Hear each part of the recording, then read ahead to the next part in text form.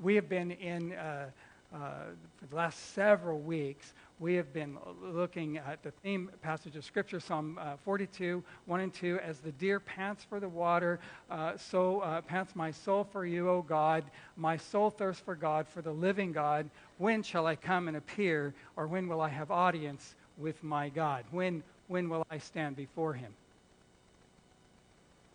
And in that, we had determined that the Lord was speaking to us about positioning ourselves to seek God and to run after God and to express that desire for his presence. And so in the last few weeks, as we've kind of come to the end of this discussion together, we've been looking at what is God looking for from us. And I just want to put a capstone on that for you today out of 2 Chronicles chapter 16 and verse 9.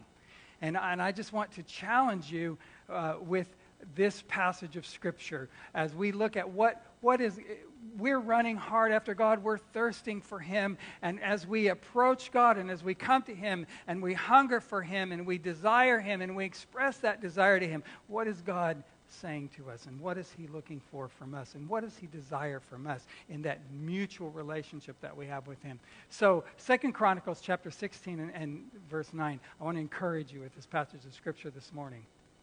For the eyes of the Lord run to and fro throughout the earth to show himself strong in behalf of those whose heart is loyal and perfect. The King James Version, I believe, says, whose heart is perfect toward him. The eyes of the Lord run to and fro throughout the earth. God is looking. I want to challenge you this morning, 4 things from this passage of Scripture we're going to look at. God is looking through the earth. He is continually looking at the hearts of men. He's continually looking at the lives of those who follow him. The eyes of the Lord run to and fro through the whole earth to show himself strong. So God is showing himself strong. In these days and in this moment of time, in our life and in our experience, God is showing himself strong in your behalf. And then he says, this goes on and says, to show himself strong in behalf of those whose heart is loyal to him. So God is after your heart. God is after my heart. So God is looking, God is showing himself strong, God is after our heart, and God is delighted to bless, to show himself strong in behalf of those whose heart is loyal or whose heart is perfect or whose heart is turned toward him. So God is delighted to bless. Go for it, guys. Stay with me. All right. So let's start out with God is looking. God, the eyes of the Lord are running to and fro on the earth. God is looking at mankind. God is still doing this. This was not though this was spoken in the Old Testament. This is not one of those things that's just an Old Testament construct of explaining who God is. This is the nature of God. God is looking into the earth. God is looking upon mankind, particularly now in this season upon the body of Christ. God is looking upon those people that are called by his name.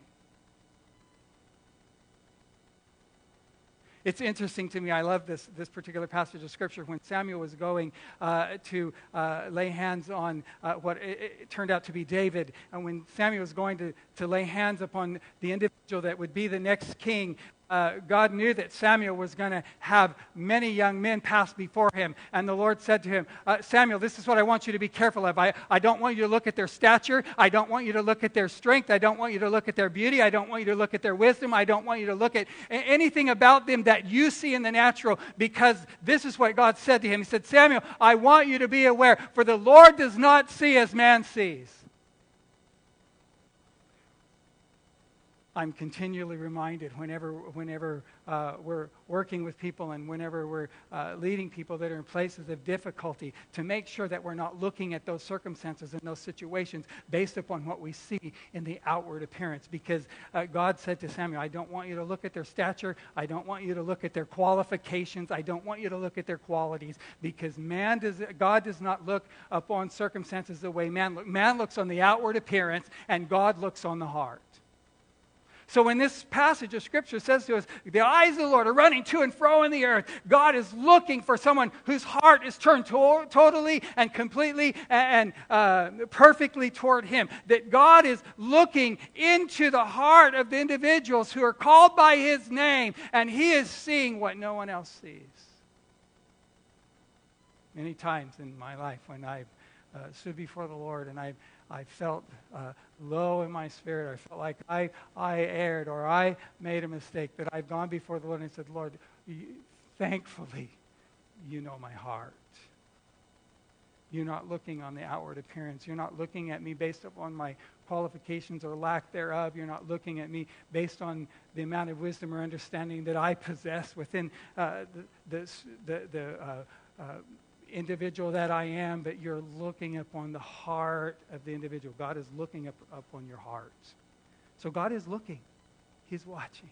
That really ought to comfort you. That ought to strengthen you in these days. So many times we feel isolated and we feel alone. But you know what? Jesus said, I'll never leave you and I'll never forsake you, and I'm with you always, even unto the end of the age. God is looking. God is watching. God has His eye set upon you.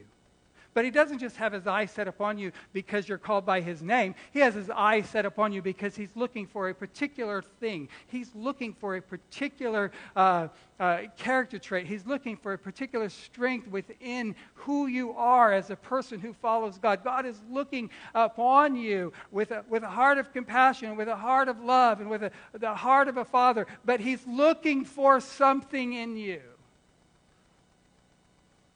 And so as we approach God in these days and as we say, God, my heart is hungry for you.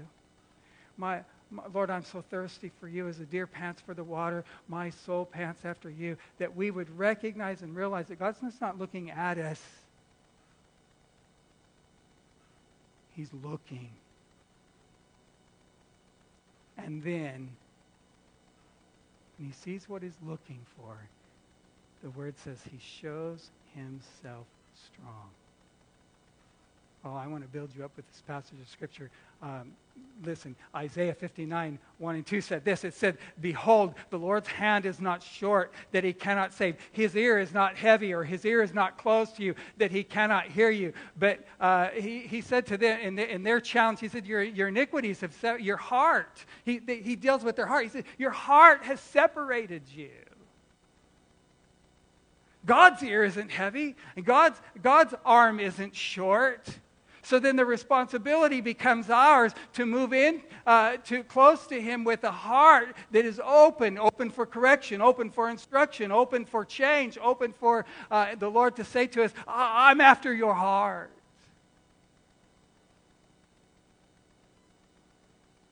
We talked, I think it was last week, about Saul's making excuses for his disobedience.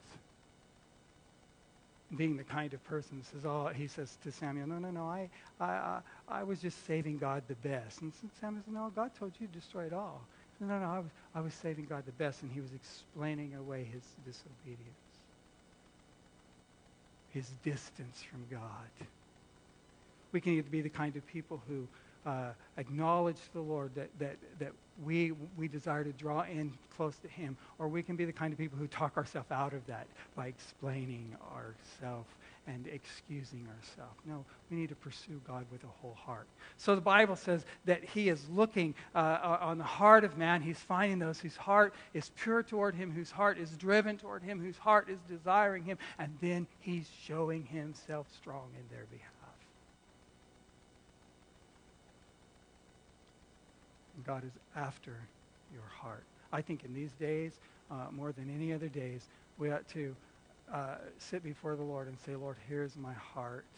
David said, create in me a clean heart, O God, and make in me a right spirit.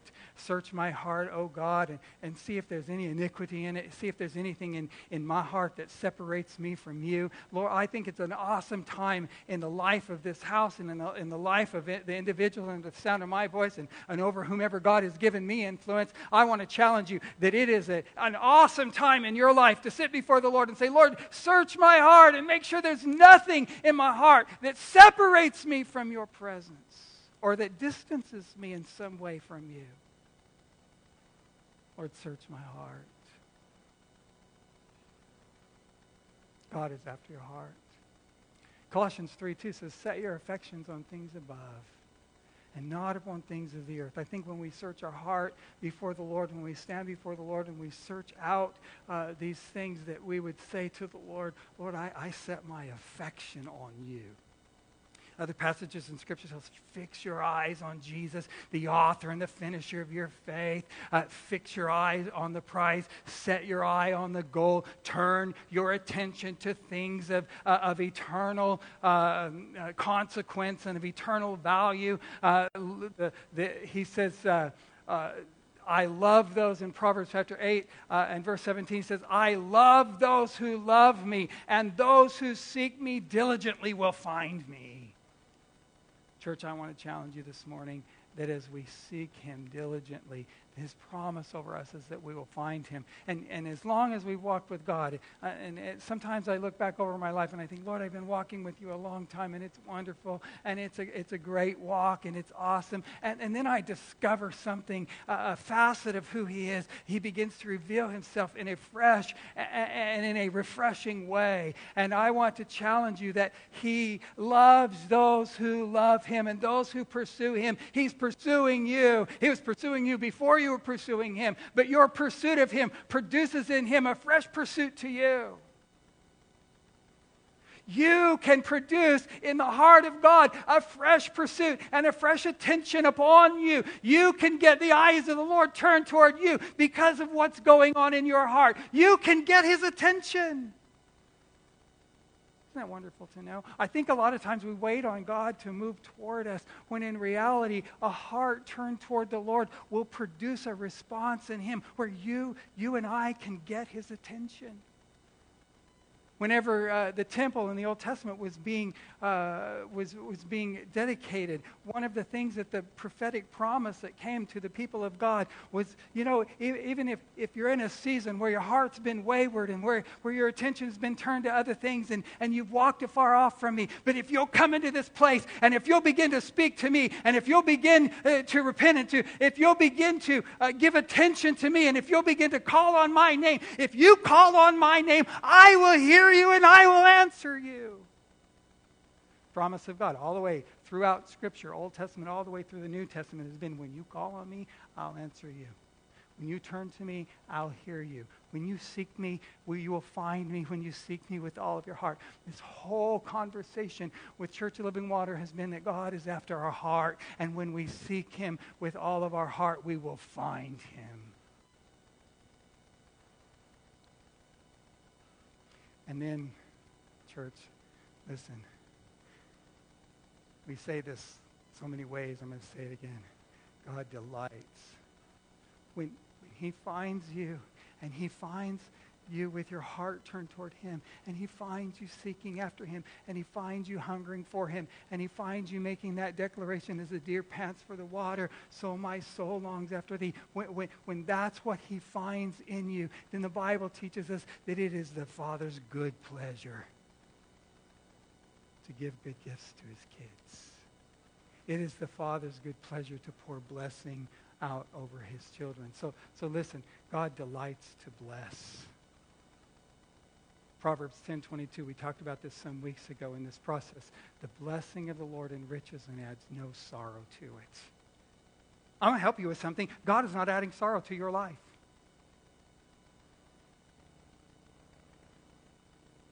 I'm not sure if everybody in the room believe me or not. God is not adding sorrow to your life.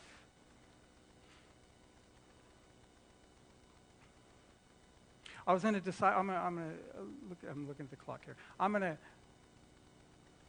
allude to an Old Testament construct that does not follow us into the New Testament experience. And I'm going to show you why. I just feel led to do this. I was in a discipleship meeting this week, and we were talking about the experience that Job had. And I've told you all, there's plenty in Scripture that I read, and when I read it, it bothers me. And I tell God, I don't particularly like that. And he says, I don't particularly care. And this is one of those stories or situations that used to really trouble me when you read about Job. And the Bible says that here's Job, and the enemy of our soul, Satan, stands before God and he says, hey, what about Job? Job declares you and says you're faithful. Job just sings your praises all over the earth. Job can do nothing but talk about how great you are and how wonderful you are. But Job would stop doing that if you'd let me mess with him. You remember that conversation? Well, I don't like that conversation. And I've told the Lord I don't like that conversation. I don't like anything about that. And so God says to Job, in that scenario, God says, all right, within the limitations of taking his life, you can let Job be tested. I don't like that either. God turns around to me and says, I don't care if you like it. It happened, right? So we go through that story of Job, and Job loses everything and faces great challenges and goes through great difficulty and comes out on the other side of it, and God restores to Job, because in all of it, Job never stopped declaring the faithfulness of God and never stopped declaring that God loved him and never stopped having a heart toward God, that God had searched the earth and found in him a heart who was turned wholly toward him. And so God began to restore his life. But the thing that bothered me about that passage of Scripture was that in those days and in that season in the Old Testament, that there was a conversation that was going on between God and the enemy about the people of God. And I want to help you with something. After the cross, that conversation isn't happening anymore.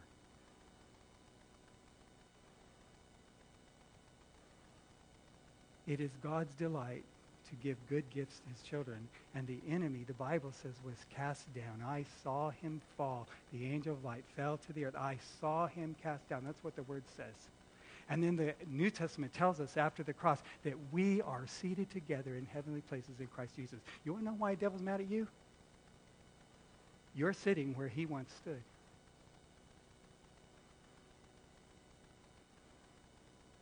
Would you see yourself in the presence of the Lord? You're sitting, there's a chair sitting there with your name on it.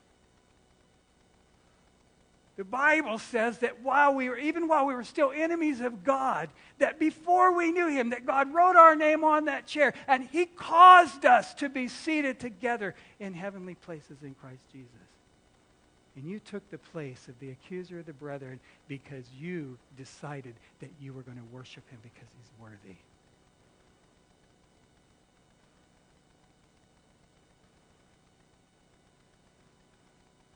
The blessing of the Lord enriches and adds no sorrow to it. God's anger for sin and for our struggle was satisfied on the cross, and we are seated together in Christ Jesus in heavenly places, and it is his delight to bless you. It is his joy to do good in your behalf. And now, I don't even know if the enemy has access to say, hey, what about this guy or what about that guy? But every time God looks at you, he looks at you through the blood of Jesus. And he's like, leave my kids alone. Don't come up here picking on my little ones. Sorry, those days are behind us. James 1:17 says it this way: every good and every perfect gift is from above and comes down from the Father of lights, with whom there is no variation, no change. God does not change. Nor is there even a shadow cast when he turns. He is light. He doesn't create a shadow. Every good and every perfect gift comes down from that Father who loves you.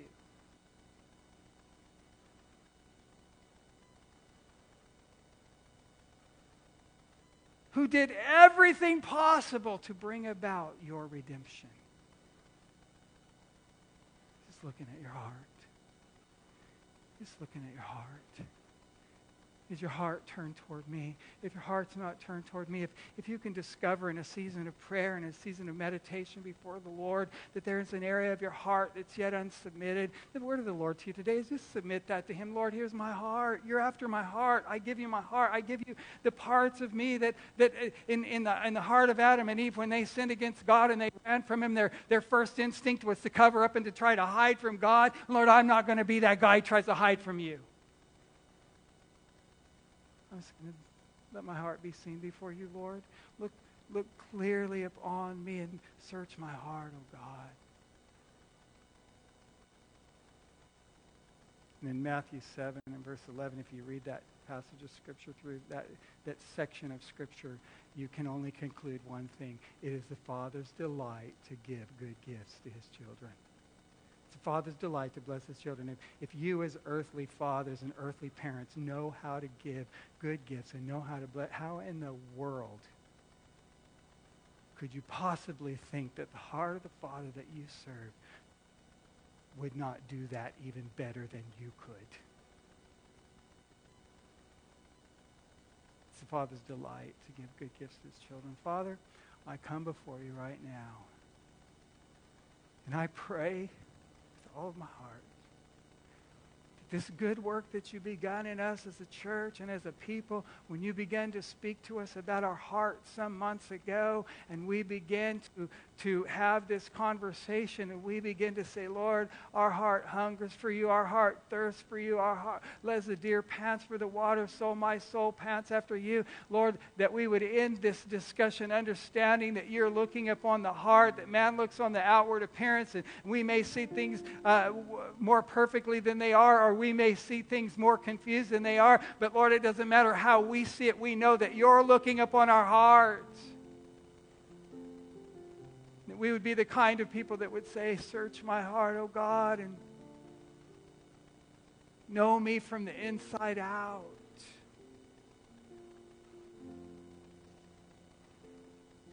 We give you praise. We give you praise.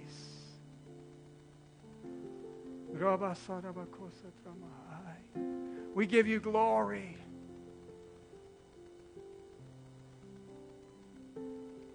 So we say, Lord, let the eyes of the Lord run to and fro in the earth. Let the eyes of the Lord fall upon the hearts of men. And Lord, while your eyes are running to and fro in the earth and your eyes are falling upon the hearts of men, would your eyes fall upon the hearts of the men of this house and the women of this house? Would your eyes fall upon our hearts, and would you see us as we are, and would you deal with our hearts, and would you help us, oh God, if we are in a place of weakness, or if we are in a place of weariness, Lord, would you see our heart? But Lord, would you find that our heart is turned toward you?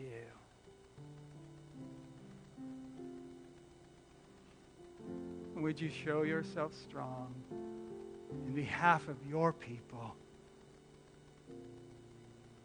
You love us, and we love you. Where it tells us in several places, as we read a few minutes ago, I love those who love me. Would you remind us that you are hungering more for fellowship with us than we are for fellowship with you? Would you put your arms around your people and draw them in close to your presence, close to your bosom? For that we give you praise. Would you stand together this morning?